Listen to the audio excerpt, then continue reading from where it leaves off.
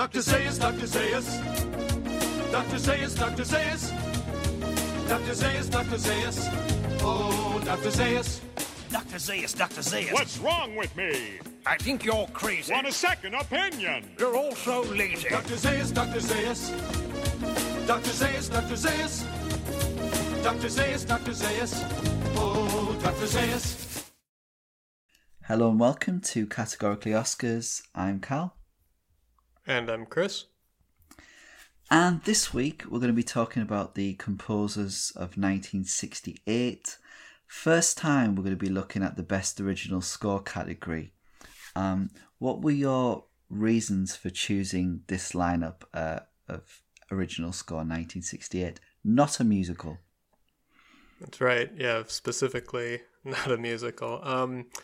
Well, that was one of the reasons that I chose this category, because obviously if we'd gone with Best Score of a Musical Picture, we'd have to suffer through Oliver and Funny Girl, and I just didn't want to do that. But it was a combination of, ticking off another category in our quest to cover them all. And we, as you say, we hadn't done score yet. And after we did song a few episodes ago, it kind of put me in a musical mood. So when it came time to choose my next one, I decided to look at original score. And I went with 1968 because it had a couple of movies that I wanted to watch, a couple of movies that I really love and wanted to rewatch. So it seemed like a good pick. Okay, we'll find out which were the movies you loved in due course. But I mean, like, on an overall note, I did enjoy watching all of these movies to some extent. Yes. On paper it might not look particularly amazing, but when you see the films, the lesser known films, there's actually quite a lot to unpack. So we've got a fair bit to talk about today. Definitely. And all at least listenable in the scoring department as well. So, yeah.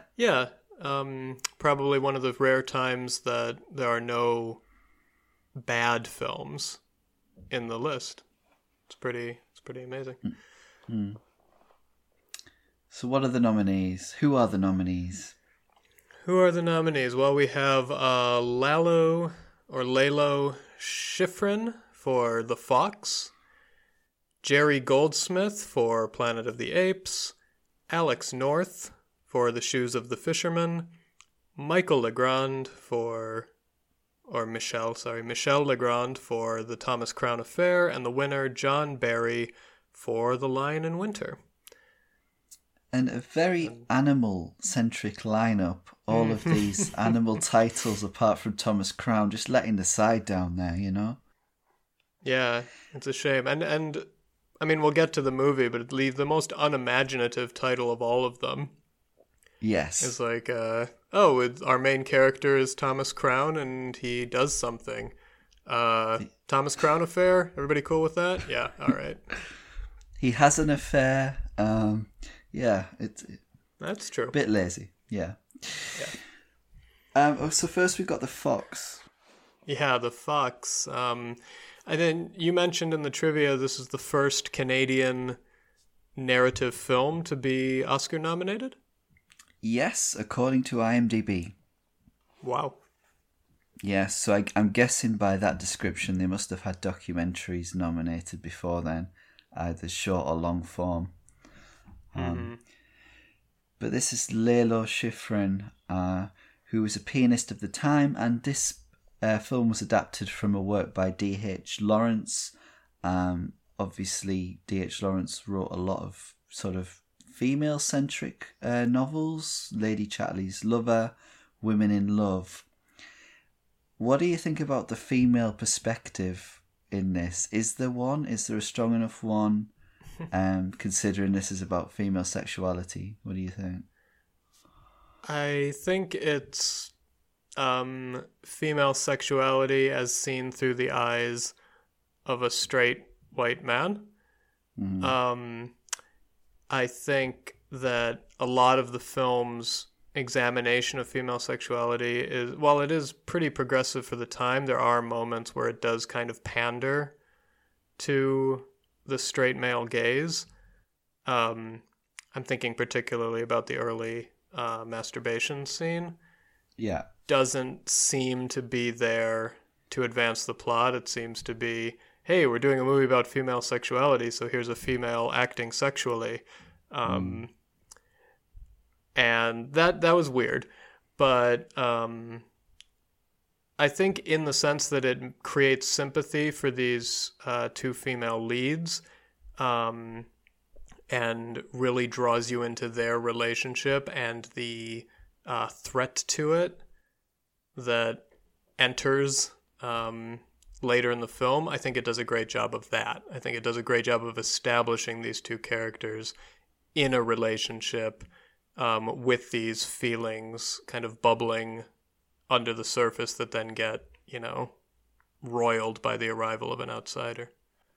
Yeah, I was a bit put off by the masturbation scene at the beginning. I think I think a poor choice in the film is that we don't get any female on female intimacy or sex until late in the day. It's almost like it sort of springs up at the end, as a way of saying, shocking you almost, or wanting to. But really, I feel like it would have been interesting for them to already be, to see them be sexually active with each other, because it does sort of pussyfoot around the fact that they're a couple. Which might be like a byproduct of the era, of course, but I just don't particularly like that choice. And I think the film is interesting, but it is very, very heavy-handed with that metaphor.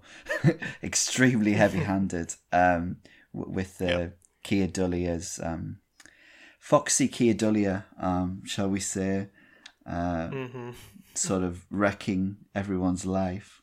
Yeah.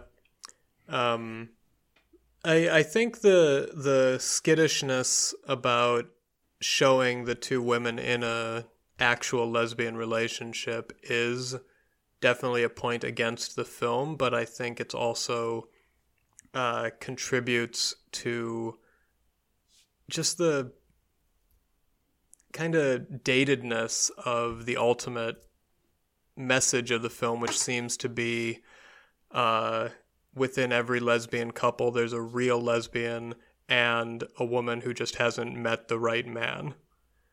And that seems to be what we see here play out. We have Sandy Dennis, who is, for lack of a better term, and everybody please see the quotes around this, the real lesbian in the relationship. And then we have, what's her name? They couldn't get Glenda Jackson, so they got Anne Haywood. Golden Globe nominee, Anne Haywood. Yep. To be the, I guess, confused woman who just needs a dead-eyed, scary dude to show up and play the Blade Runner seduction technique of physically assaulting her until she agrees to do what he wants. Very romantic. And then, it goes in that direction. And it doesn't, I think that the metaphor, as you say, the very heavy-handed fox in the henhouse metaphor would have worked a whole lot better if the filmmakers had really committed to having these two be in an actual relationship from the beginning. Yeah, it does almost just feel like instead of lesbianism, what's portrayed is sexually repressed women, whereas that's absolutely not the case, so I think in that way it is quite ignorant about female sexuality, and if you wanted to boil it down to things, it does feel like it comes to the conclusion that sort of a woman can be turned, any woman can be turned by a man, even if that man is destructive. So I think that in some ways it is trying to be feminist. I just feel like the ideas are sometimes confused, but it is quite fascinating overall as a film. Mm-hmm. And I suppose you could make the argument that bisexuality does exist, so maybe Ellen is simply bisexual. But I don't think that people, whether they were making movies or watching movies, were quite as accepting of the idea. I mean, they were barely accepting of the idea of homosexuality, much less bisexuality at this time. So I don't think that was an explanation for the approach they took, or for her, Ellen's ultimate, I guess, seduction or whatever at the hands of Paul. I don't think we can give it that reading given the time and atmosphere of its production. Yeah, the film does build up to that sex scene near the end between them, and the sort of tension leading up to it. And you kind of think, well, he's already asked her to marry him. I mean, it's hardly a shock when it happens. If she's considering marrying him, it's hardly a shock that she then sleeps with him. Yeah.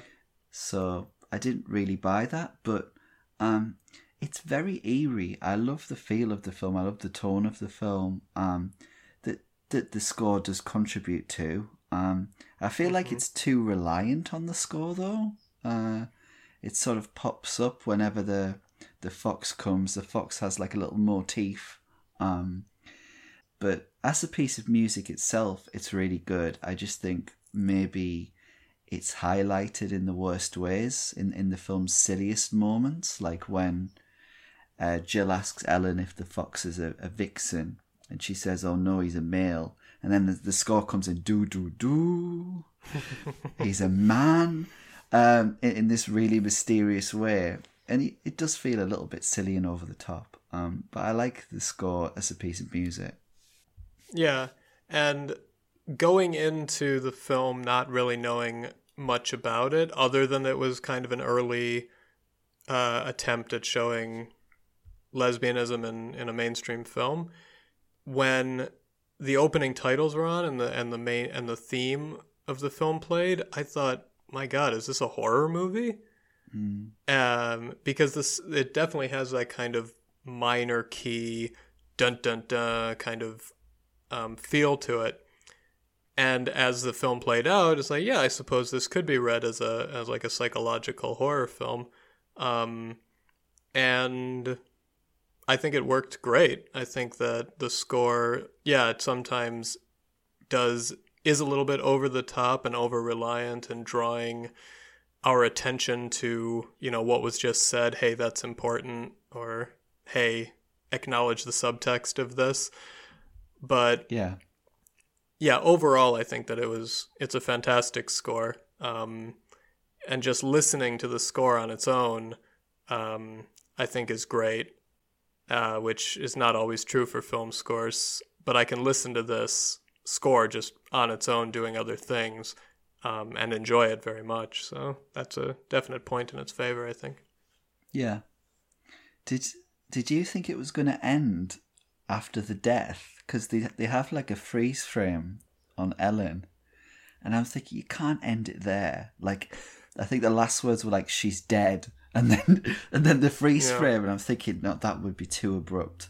But then the way that they actually do end it is quite chilling. Yeah. I actually thought that maybe... I was actually almost thinking it was going to be a happy ending, because it has that... after they do finally sleep together and she writes him the letter saying she can't marry him, and there's kind of that montage of the two of them enjoying themselves. I thought, oh, okay, that's nice. I guess it all turned out okay in the end. But then, of course, can't have that. She has to end up with the man. So, yeah, that ending... Well, the very ending, yes, is chilling and ambiguous and creepy as she gets in the car to go away with him.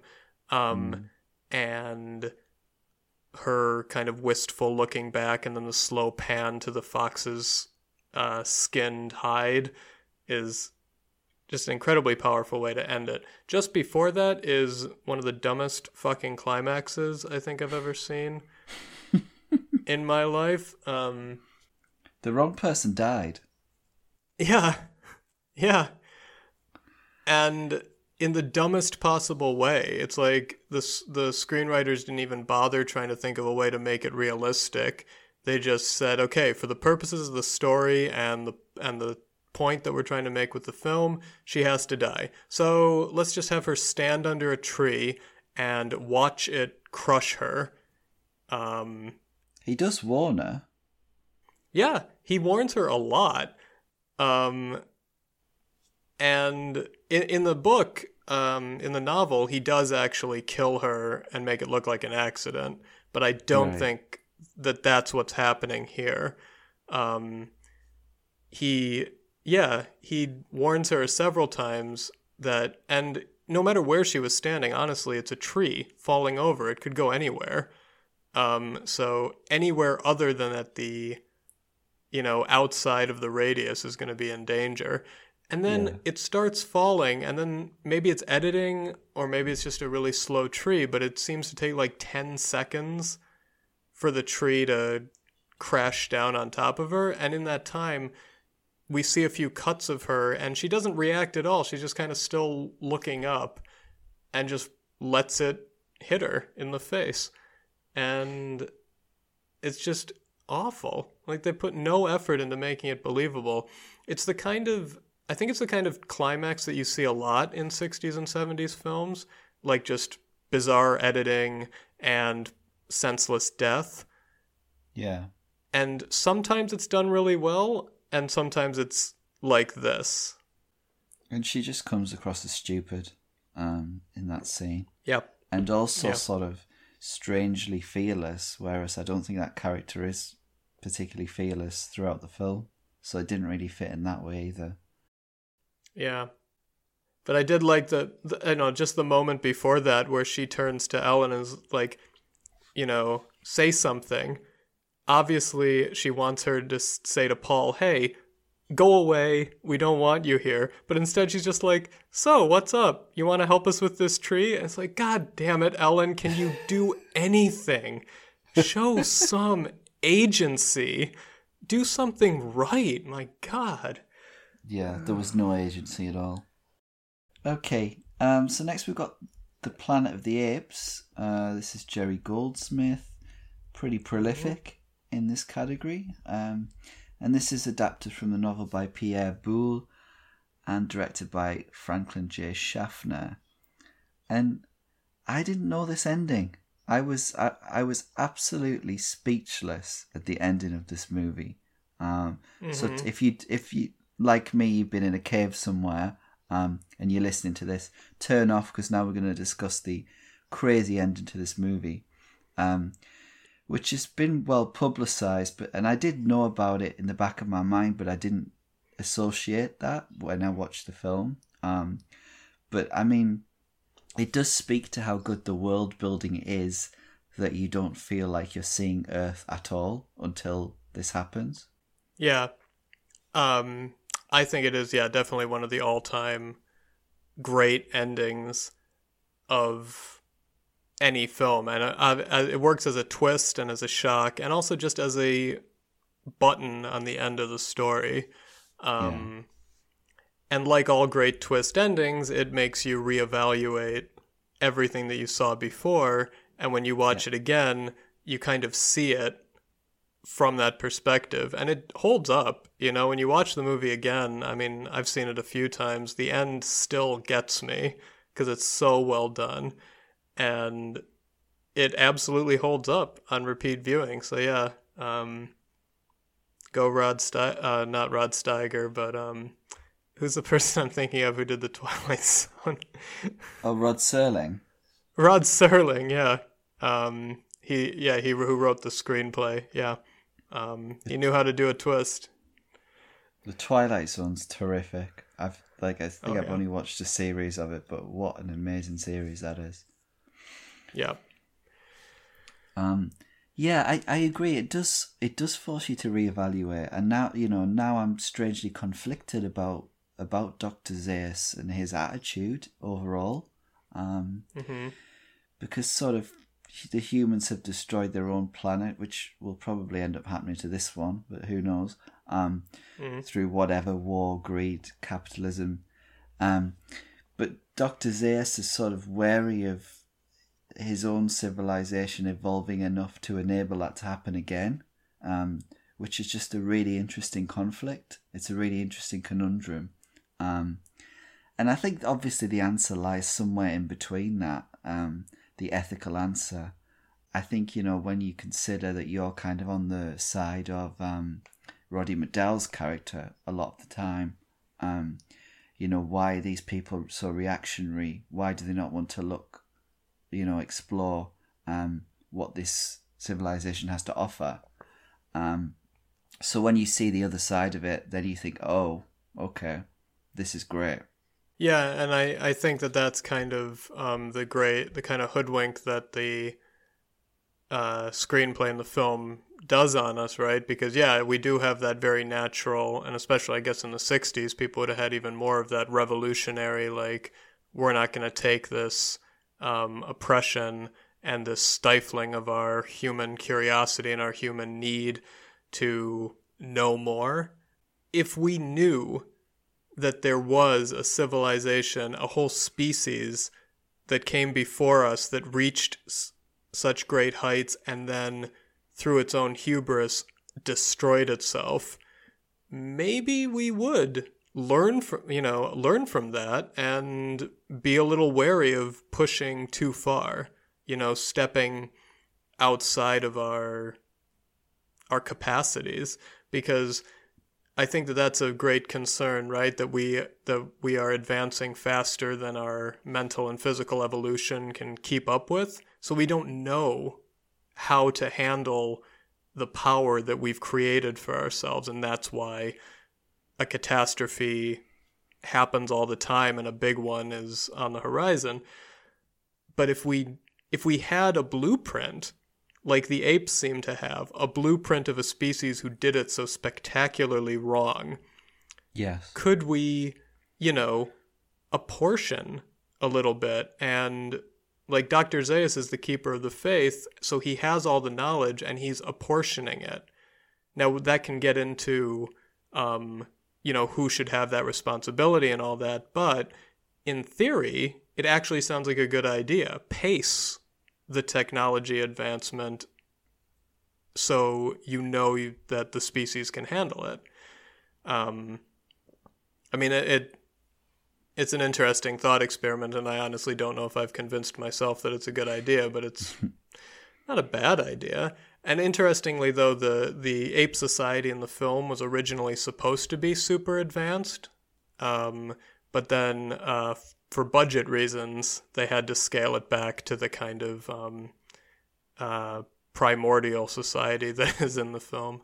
I mean, the whole question also comes down to, do people learn lessons? And I'm very doubtful that lessons are learned. You still have dictators being wheeled out trying to, expand their empire like Hitler tried to.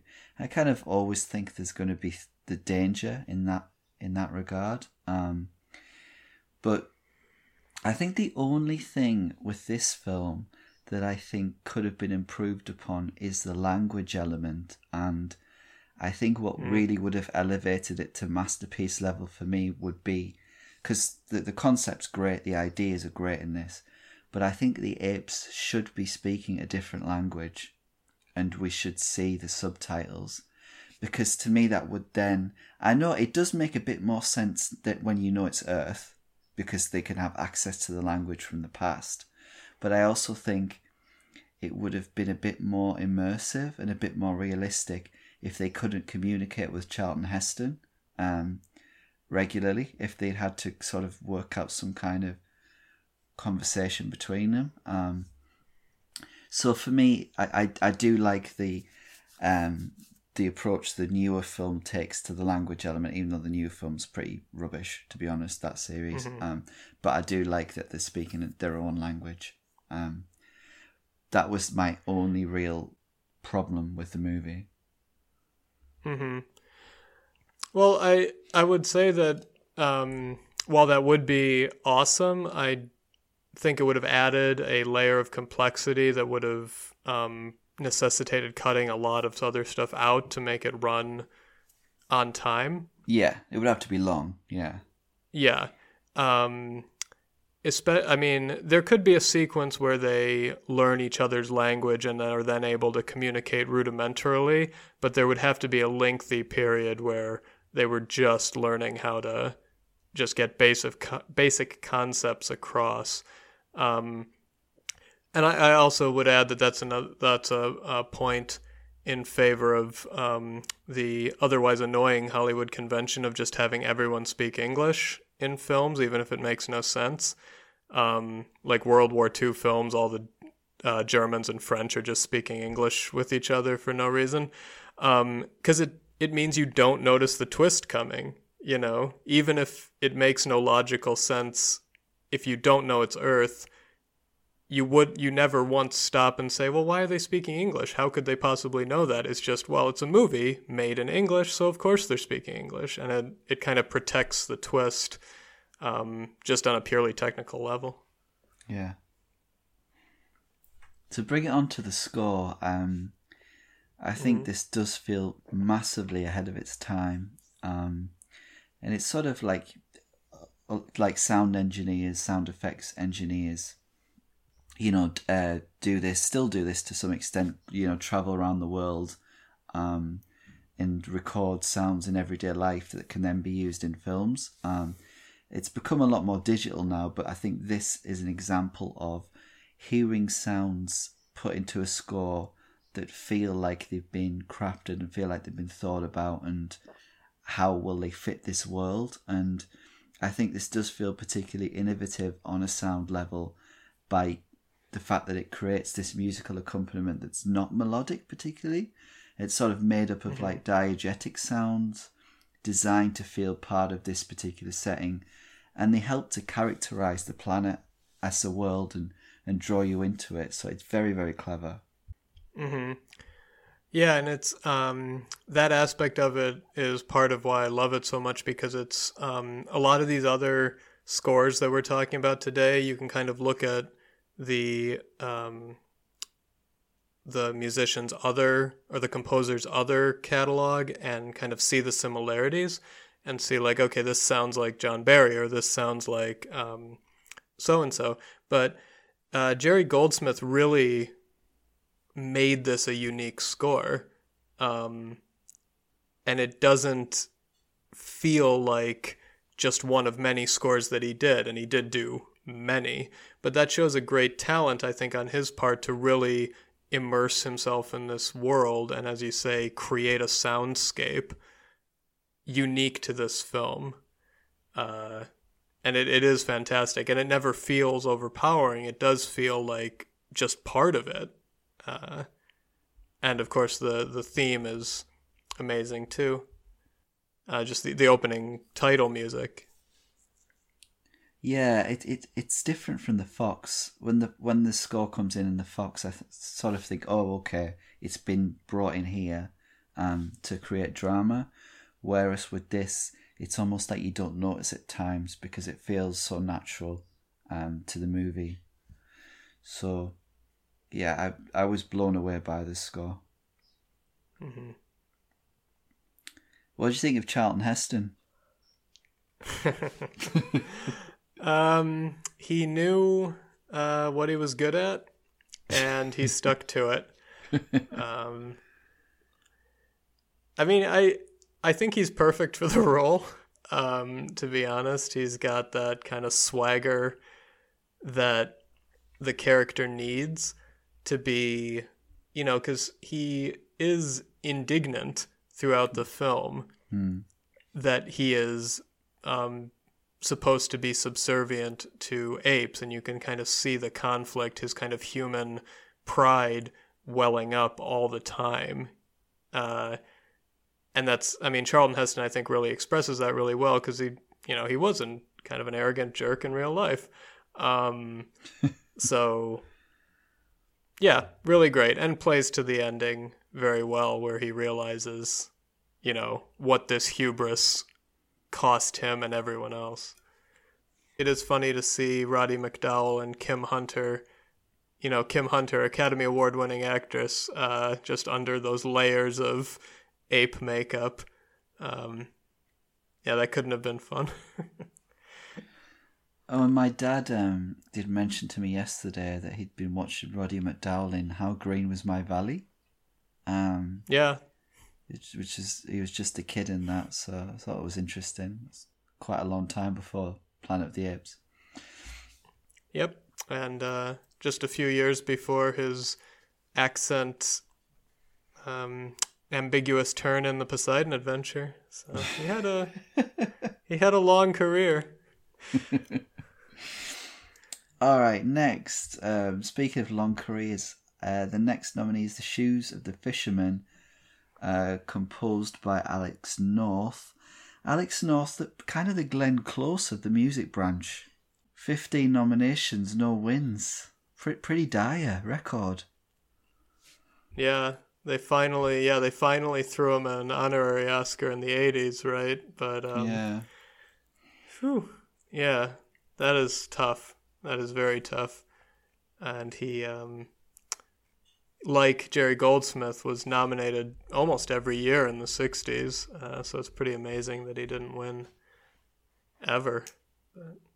And he won the Golden Globe for this particular score. Yep. But lost the Oscar. This movie won the National Board of Review's Best Film Award, and Leo McKern won Best Supporting Actor. Is it that good? Is it deserving of that kind of accolade? I don't think I would call it the best film of the year. I do think in a film with, again, some pretty questionable accent work, I think Leo McKern does a great job. I think if everybody had just dropped the accents, I think this film might even have scored some acting nominations at the Academy Awards. It should have had at least one for Oscar Werner, in my opinion. I thought he was absolutely tremendous in that role. Mm-hmm. Yeah. Oh, and as always, I mean, I don't think I've seen a Oscar Werner performance that I didn't like. He, he's always sad. Like, I don't think I've ever seen a film where his character is ever happy, but I guess that's just his natural face and his natural expression. But I liked this movie more than I was expecting to when I saw the subject and its runtime. But I did find myself enjoying it. I thought that Anthony Quinn did a very good job as the titular fisherman. Is he the fisherman, or is Jesus the fisherman? Or who? I didn't get that analogy totally. Well, the shoes of the fisherman are. I just thought it's a reference to the Pope, isn't it? Yeah, know that it's something to do with that, but I don't know the religious history behind it. I guess the fisher of men thing, wasn't St. Peter supposed to be the fisher of men? I don't know. I'm half remembering it, and I don't want to go down that road because I'll probably get it wrong. But anyway, Anthony Quinn, great, and it doesn't feel too long. It tells a complete story, and it actually kind of works as a character study. It has some cliche moments like the dressing as a lowly priest and going out to meet with the common people thing. And I definitely would have cut the whole subplot with the journalist. Oh my God, what was going on there? I don't know. I think they were desperate for some kind of American perspective in this story, which really doesn't need one. But the American journalist having an affair with the younger woman It's extremely silly, and it doesn't have much of a resolution to it either. No. And it's just completely superfluous to the plot. Like, keep the doctor, like his wife, she's cool, but just give her another arc. Give her I don't know, you already have the cliche Pope going out in disguise bit, so give her a cliche struggling with her faith arc that can get resolved when she runs into the Pope. That's fine. Yeah. This is the kind of movie where I would just shrug and say, yeah, why not? But otherwise, just cut it. Although, it was nice that he had such an unlikely deep knowledge of Vatican procedure in the event of the death of the Pope, so he could just spew exposition after Pope John Gielgud died. But other than that, I did not see the point of any of that. Well, it starts with the overture. There was a series of oh no moments at the beginning of this movie for me, and the first was the overture, and I just thought no. And then Michael Anderson's name came up, and that was like a double no for me. After Around the World in 80 Days, but I kind of agree with you. I liked it more than I was expecting to. I think when it became less about politics, I was happier. I think the thing is, it does ask a lot of questions. Mainly, what is the role of religion in politics, and is it to heal political global rifts, which is kind of what the film is suggesting. But Anthony Quinn's character, Kirill, surrounds himself with a lot of people who have ideas and aren't afraid to upset the status quo, like Telemond, Oscar Werner's character. And it does sort of get across how burdensome the role of the Pope is, in the sense that this person's got to promote Christianity and encourage people to look at it differently, It's almost like PR spin, really. But I do feel like the film or the author of the book certainly has pro-communist tendencies, given that it seems like, Kirill as a pope is very much a man of the people, let everybody contribute kind of thing. Mm-hmm. And let's give away all the church's money to the poor and the needy. Yeah. Yeah. Which is fine. I've called myself a socialist rather than a communist. Not knocking it, yeah. Yeah. So, I feel like the script asks interesting questions, but it is dull. It is a bit dull. It is a bit stilted for long periods. Sure. It's very talky and quite drably made. Yeah, considering it's shot in Rome and Vatican City, it feels very kind of stagey at a lot of points. I'm not sure they really make use of the location. I guess they figured everybody was sick of Rome or seeing Rome in movies by that time, and they thought, they'll just picture it in their mind, or they'll go watch Three Coins in the Fountain if they want a nice look at Rome. I swear Three Coins in the Fountain gets a mention every week. As long as the film is in Rome, I will bring it in. Yeah, it's that, and it's either that or Shelley Winters. So, what did you think of the score? Because Alex North used some of his material from 2001: A Space Odyssey, which didn't get nominated. But I think a lot of that score, wasn't it based on original existing material? I think in the end, 2001 was entirely existing material. I think the story was that, I don't want to get too off the rails, but basically Kubrick, when he was editing the movie, would use existing music as like placeholder music to kind of help him get the pace and everything. And then in the end, he just thought, you know what, this'll do. And he just went with it. And I do feel bad for Alex North, because apparently he didn't know that his music wasn't in the film until he saw it at the premiere. Oof, that is harsh. Yeah. I mean, that's classic Kubrick, I have to say.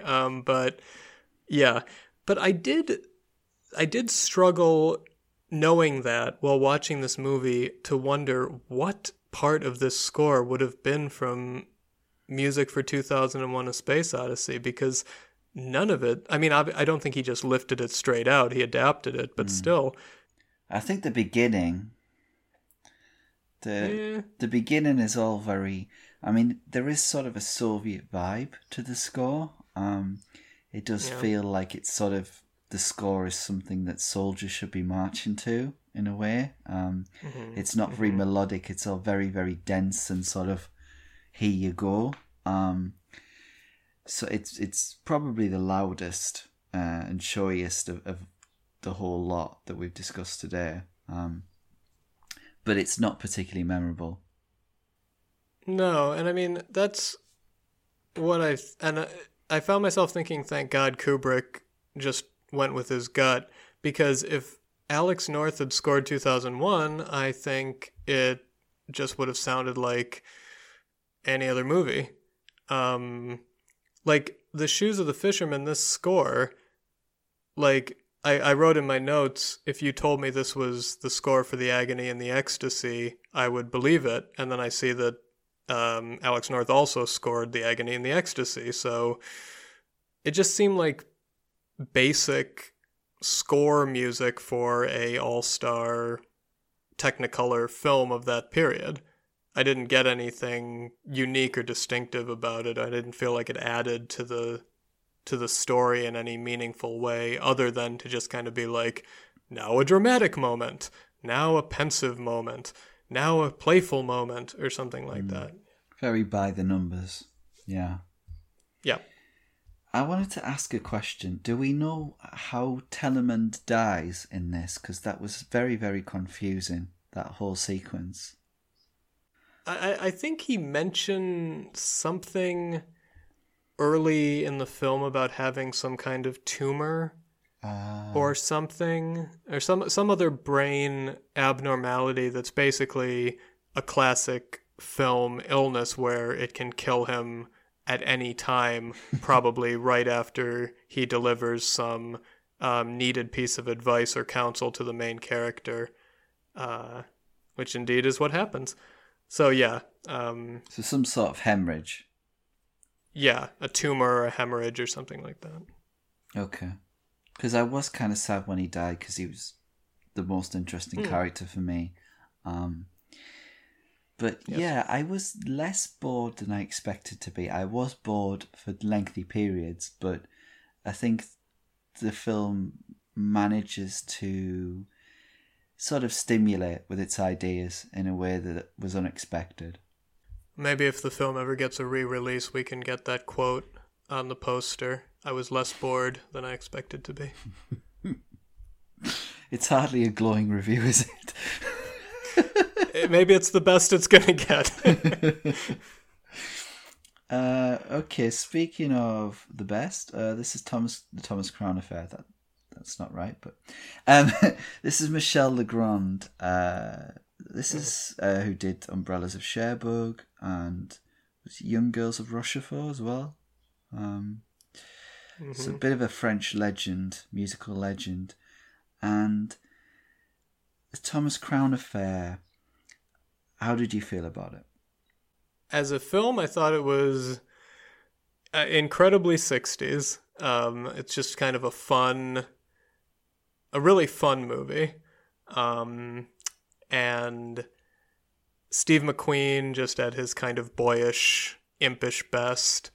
I kind of just was along for the ride for a lot of it. I loved the split screen elements, which I think could have been way overused if they weren't careful. Yeah. I was getting worried. Yeah. I mean, it could have turned into the Ocean's movies if they weren't careful. But I think that they used it the right amount. And I think it's an especially energetic way to start the film by just throwing us right into this robbery and showing it to us from the different angles and the different split screens. Was a great compact way to get through it quickly and just convey the excitement of it. Yeah, I was kind of on board with it as an economic device. I think, like, if it had happened the whole way through, I would have gotten really annoyed with it, because you couldn't see things properly when they were happening, when that was happening. I think the plot was not very exciting. I like the movie, but I like the movie more for its sort of relationship drama that ended up unfolding, than for its sort of as a heist caper. It's not, the heist itself was not exactly thrilling for me.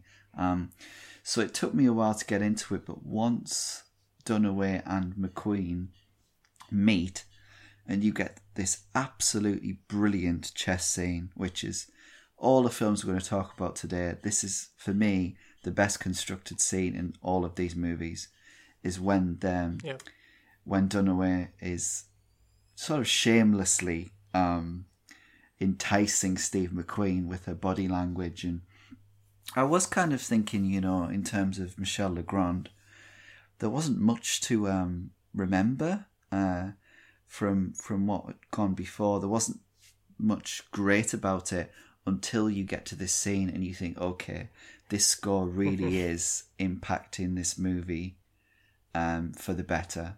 So I really enjoyed that element of it. Yeah, I agree that scene is a highlight.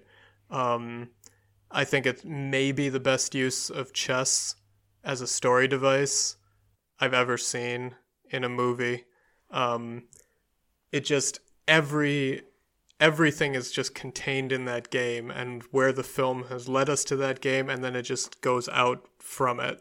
So it's almost like the middle of an hourglass, where it just everything comes to a head in this moment and then expands again.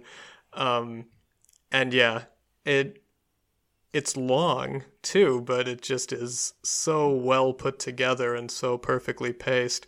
And then of course the punchline where he gets up and says, "Let's play something else." I don't think that they don't finish the game, do they? They don't. I mean, they eventually finish the theme game, the movie game that the chess game is the subtext of, but they never finish the chess game, do they? No, I don't think so. I think what's interesting, because Legrand was, once he'd done the score, they had to re-edit the movie, and so I'm guessing that this scene is completely edited to fit the music rather than the other way around. But yeah, I really got into the film when Dunaway, when this is the start of when the movie gets good for me, because then when he gets into a relationship with her, eventually you sort of realise that he's a complete sociopath, and sort of before that, it wasn't clear to me. I just, obviously he likes money and he likes power and he likes gambling and winning, but I didn't think that his love of money could outweigh his love of her. But when you get the scene in the bedroom where she realises that really all he cares about is money, and she knows that it's useless, and she decides she's got to turn him in, I think that is absolutely brilliant writing from a character perspective. I just think it completely works, and I think Faye Dunaway is excellent in this movie. Yeah, she really is, and you do... I found myself definitely feeling for her, like she is his match in a lot of ways, but she can't quite match his disregard quite to that degree, Yeah. She says she's in it for the money, but eventually she realizes she's not as in it for the money as he is. And yeah, I agree that bed scene is amazing, and watching her reactions in that scene, like her nonverbal performance in this film is fantastic, where she realizes that she doesn't want to play the game anymore, and that's all it is to him, is pretty amazing. Yeah, and the end is also very, very good, because I think you kind of know that he's not going to turn up. But I like the way that they sort of, the red herring of the car coming in. So that was it was a great way to end the movie, and then her reaction to that as well. Yeah. But we've got to talk about the hats, her hats in this. Faye Dunaway wears There's some great hats. An assortment of wide-brimmed hats, which need to be seen to be believed, to be honest. And they just stole the show. I think she has 29 costume changes in this movie. So that's where the budget went. Yeah. But yeah, pretty much every scene, every mood, every motif you can think of, she's got a hat to match. And you wonder where they all were, because she didn't seem to arrive with that much luggage. But she's got them. I don't know if she's just buying them on the fly or what, but yeah, her hats are magnificent. So the winner was one of the best movies of the 60s, The Lion in Winter. Should have been this year's Best Picture, but whatever, that's another conversation. Yeah, so this is adapted from the stage play by James Goldman, which didn't get great reviews, and the film didn't get great reviews, which kind of feels surprising now, given its reputation now, but I think Pauline Kael's review was very sceptical, and she criticised Hepburn particularly and said that her later career performances, sort of Guess Who's Coming to Dinner onwards, were more about playing on the audience's love of her as an actress rather than about digging into the character, which I thought was an interesting take, although I disagree in terms of this particular movie, certainly. Yeah, I think that's a little harsh. I think I tend more towards Roger Ebert's review, which I called it a literate script handled intelligently, and I think that is a great summation of it. It's very wordy, but it doesn't feel wordy in the way that The Shoes of the Fisherman did. It's mostly conversation, but it's also several battle sequences, it almost seems like, but just done through words. And it's as exciting as any battle scene in a war film to see these characters assaulting each other with betrayals and coups and shifting alliances and revelation after revelation. And just it's a delight to see these highly intelligent characters who know exactly how to hurt each other and how to also show affection for each other, especially, Henry and Eleanor, played so brilliantly by Peter O'Toole and Katharine Hepburn. Completely agree. It's vicious. It's absolutely vicious. The scene where she goes on about sleeping with his father is, at that point she's desperate, so she has to sort of resort to that. But it's absolutely, it's like, how can I possibly hurt you as much as I can? The film is too long. It's far too long. Well, not far too long, but it's definitely too long, considering it's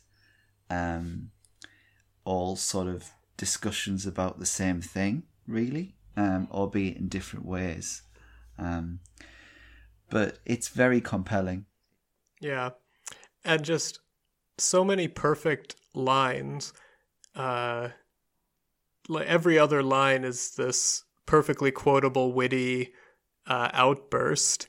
All the characters get a chance to shine in that regard, and I think it could have come across with less talented actors as kind of overwritten or too stylized, but in the hands of these actors, they pull it off so well. They deliver the lines with such panache.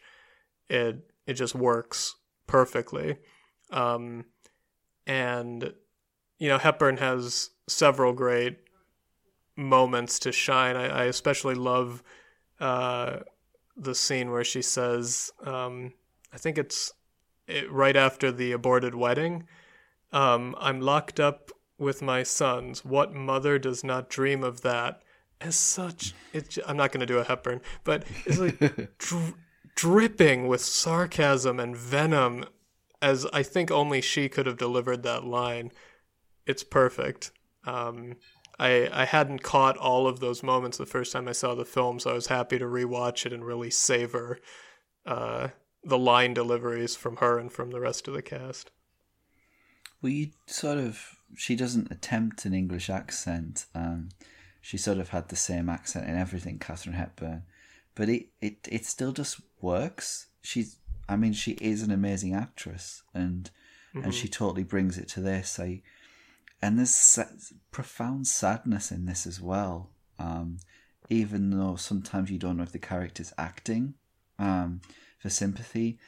But at the ending, I just think she's wonderful. And O'Toole, we probably aren't going to get to do Best Actor now, but O'Toole losing to Cliff Robertson is regarded as one of the worst decisions in Academy history, especially given that O'Toole never won. But he's wonderful in this. He really is. He should have won for this. It should have been a knockdown, hands down, no contest win, and I don't understand it at all. Terrible. Yeah, shame on the Academy forever for that. But I have to say, I kind of see Eleanor and Henry in this film as one of the best couples I've ever seen in a movie, because they fight and they really do hurt each other, but they also seem to really love being in each other's company. And they both enjoy the game so much. They're looking forward to when they can get together and do it again. And they never want to die and they never want the conflicts to be resolved, because that would mean they wouldn't get to have fun together anymore. It's a love story. It's a love story, really, between them. Irrespective of everything else that goes on. Like this time, I especially sort of definitely think that they love each other despite everything else. And that is moving as well. That's somehow moving in the middle of this crazy, barrage of insults that we get treated to. For me, a couple of the performances did let it down. I really could have done without Nigel Terry, which is sort of just felt quite one note. And I think Jane Morrow is also not particularly good, but Anthony Hopkins is good, I kind of also like Timothy Dalton as well as Philip, and I do too. The gay affair between him and Richard was quite interesting, which is kind of based on truth, apparently. Yeah, and I did the scene just before that, when Eleanor sends him to negotiate with Philip, and they share that moment where Richard is like, "No, I think you should go," and she says, "No, I don't know him," and that's such a she's so evil sending him there, and then you find out, like, oh wow, she is cold when they're together. I think that Hopkins and Timothy Dalton play that scene really, really well, and Hopkins' portrayal of Richard's heartbreak when he overhears Philip talking to Henry is, you feel really bad for him in that moment, I think. He finally lets his guard down, is finally vulnerable, and he just gets crushed. Yeah. I mean, it is, like, from the portrayals of the three princes in this, it's not difficult to guess why Richard eventually became the king. But it's often the one that can fight the best, isn't it? But yeah. Unfortunately, John was eventually king, but that was long in the future. So we haven't talked about the score yet. It's not in it much. No. And this is actually kind of another Shoes of the Fisherman feeling, where I kind of felt like this could be in another movie, with a few exceptions. Like the opening title theme is great, and I think that it feels very 12th century. It feels right for the period for the film, but then the rest of the score kind of doesn't do a great deal. And then when I listened to it by itself, again, it was like, okay, John Barry did a lot of Bond films, and if you told me that this score was from Thunderball, I think I'd believe it, because it just sounds kind of similar to his James Bond scores. Yeah. For the most part. So, kind of disappointing. Yeah, I liked the score as a piece of music. I think as a score, its impact on the film is considerably less than most of these nominees. But it's certainly a nice piece of music on its own. But it's certainly not the thing you would remember from the movie. It would be the last thing you'd remember. Yeah. Okay, we've got a listener question this week. It comes from Zeta Short, and she says the trailer for the Thomas Crown Affair doesn't tell you much beyond selling you on the idea that Faye Dunaway and Steve McQueen are hot people. Is the film itself basically about that subject? Yeah. It kind of is, yeah. Hence the hats. Yeah, the hats and the suits and the aforementioned boyish, impish charm of Steve McQueen. Yeah. Yeah, it's it looks, the film looks very stylish from start to finish. So it definitely achieves its goal, but I don't think you'd see this film made with Shelley Winters, Lee Marvin. No, it's not a. You were right before. It's not really a heist movie, is it? The heist is kind of incidental. Yeah. It's much more just watching these two characters go at each other, and in that regard, it succeeds very well. Yeah. So that brings us on to the question: why did John Barry win this Oscar, and was it close?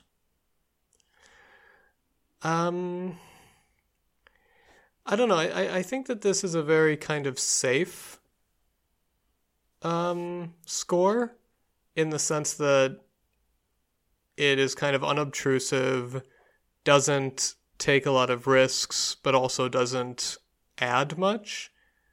Mm-hmm. And I think solely based on that, I guess that's good enough for the Academy. But it is also interesting because John Barry had just won a couple years prior to this for Born Free. So twice. He certainly was. Yeah, right. For score and song. So he certainly wasn't due. He was clearly very popular at this time. Yeah. He won. Yeah. It's in direct contrast to Alex North, actually. He won 5 of 7 nominations. Yeah. And of course, his following 2 wins were for Best Pictures, right? Out of Africa and Dances with Wolves. So he was kind of... So in those films, he was kind of caught up in the sweep of the films, winning a bunch of Oscars. With this one, he's one of 3 Oscars for Lion in Winter, so it isn't quite as much of that going on. Although this is the only Best Picture nominee in the lineup. So that's right, yeah. It's clearly the most popular film, and often the most popular film does win. That's, yeah. Mm-hmm. So, close or not? What do you think? I doubt it. I think that the score is classic Oscar-winning kind of score. It sounds good, and it doesn't get in the way or anything like that. So, not that any of the other ones get in the way, but,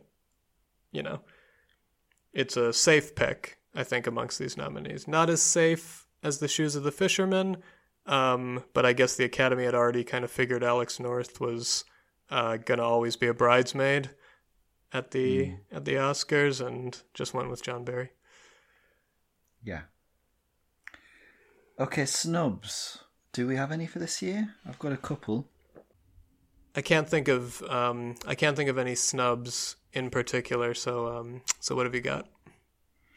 Well, we got Nino Rota, who did the Godfather scores. In this year had Romeo and Juliet, for which he got the Golden Globe nomination. And Romeo and Juliet, very popular in the technical categories in this year. Yes. Apart from that, I've also Golden Globe nominated Christoph Komeda for Rosemary's Baby, which I would have liked to see involved in this. Yeah. Yeah, I could definitely see that. It's a great movie, if we ever get around to watching that, but yeah. Another one that might have been kind of in the running was the Battle of Algiers. Had a very sound was a very, kind of a very important aspect of that film, and kind of creating, as we were saying earlier, creating the sense of the world and creating a sense of the atmosphere. So I imagine, I mean, maybe it was a little too unscore-like. That could have probably hurt its chances, but I mean, after all, this is the year Oliver wins, so obviously they weren't going for avant-garde. So yeah, but great score for that film as well. Yeah. Okay, any wider observations on 1968? Obviously a hugely popular time for musicals, hence the need to create this not a musical category. Mm-hmm. Yeah, which didn't last too long, the separation, but it took a while for original score to kind of settle into it, because I mean, before they divided it between musical and dramatic or comedy, but then of course early in the category they divided it into many other different categories, and they had like 20 nominees and things like that. So it's a weird split. It's like the inverse of the Golden Globes. Instead of comedy musical, it's drama and musical, and comedy gets its own. And then for a while it was split between substantially original and adaptation. And then they went back and forth, and song score was a thing for a while in the 80s and 70s. Yeah, it's a weird category, and, it's a nightmare from a statistical point of view, because you can never really nail it down. Well, didn't they start doing the Disney scores, or there was some kind of thing in the 90s where they created a comedy or music score as well, right? Musical or comedy score, very short-lived in the 90s, just to, as you say, to push all of the Disney scores into one category and give other people a shot. It's a weird category, very weird category.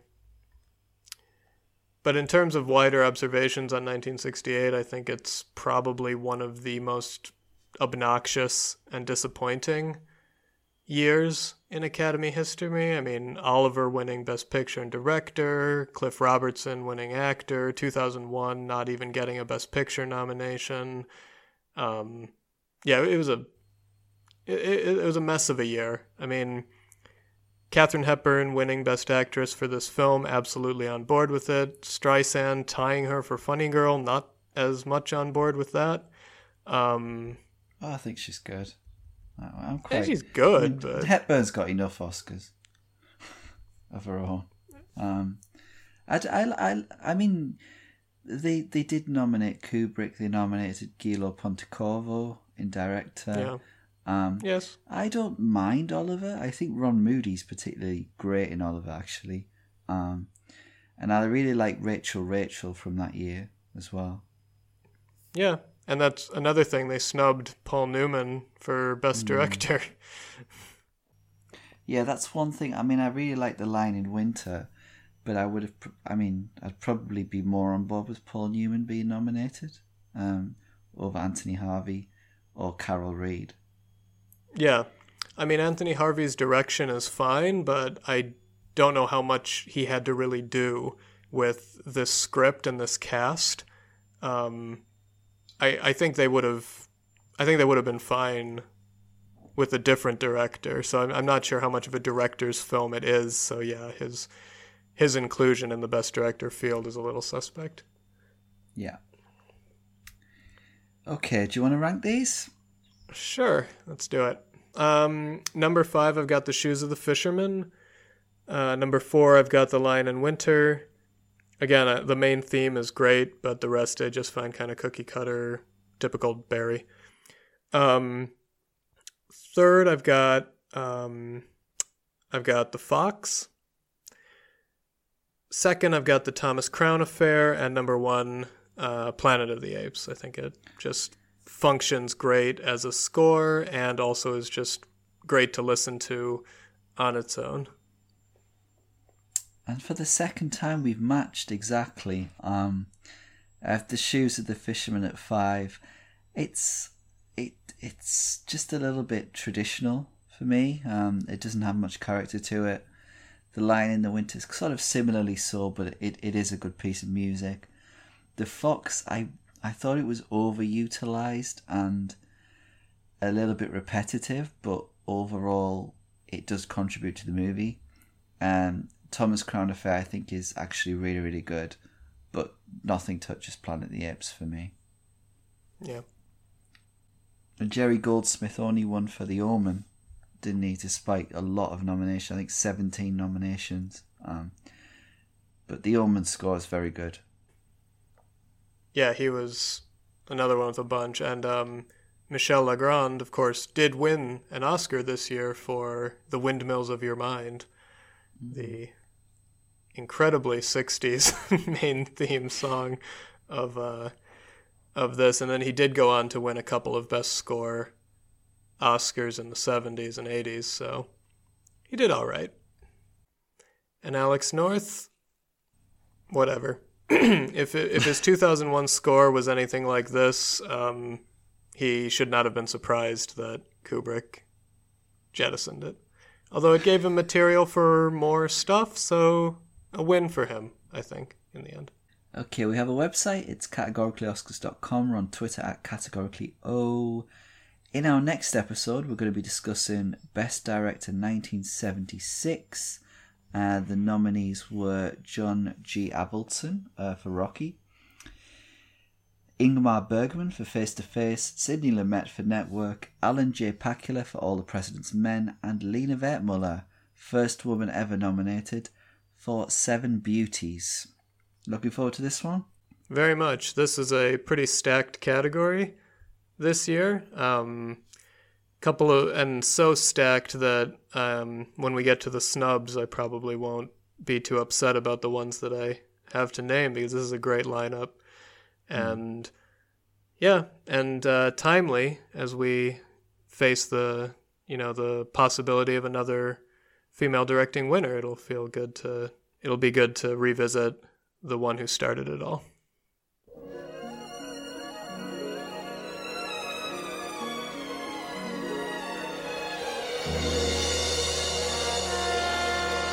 Round like a circle in a spiral, like a wheel within a wheel, never ending or beginning on an ever-spinning reel, like a snowball down a mountain or a carnival balloon, like a carousel that's turning, running rings around the moon, like a clock that sands are sweeping past the minutes of its face, and the world is like an apple whirling silently in space, like the circles that you find in the windmills of your mind, like a tunnel that you follow to a tunnel of its own, down a hollow to a cavern where the sun has never shone, like a door that keeps revolving in a half-forgotten dream, or the ripples from the pebbles someone tosses in a stream, like a clock that's hands are sweeping past the minutes of its face, and the world is like an apple whirling silently in space, like the circles that you find in the windmills of your mind.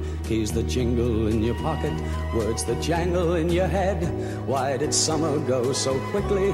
Was it something that you said? Lovers walk along a shore and leave their footprints in the sand.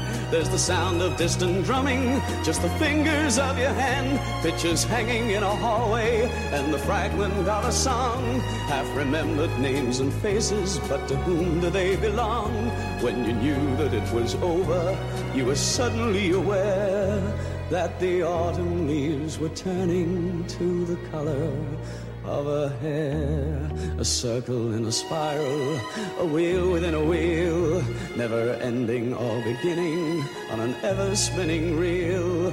As the images unwind, like the circles that you find in the windmills of your mind.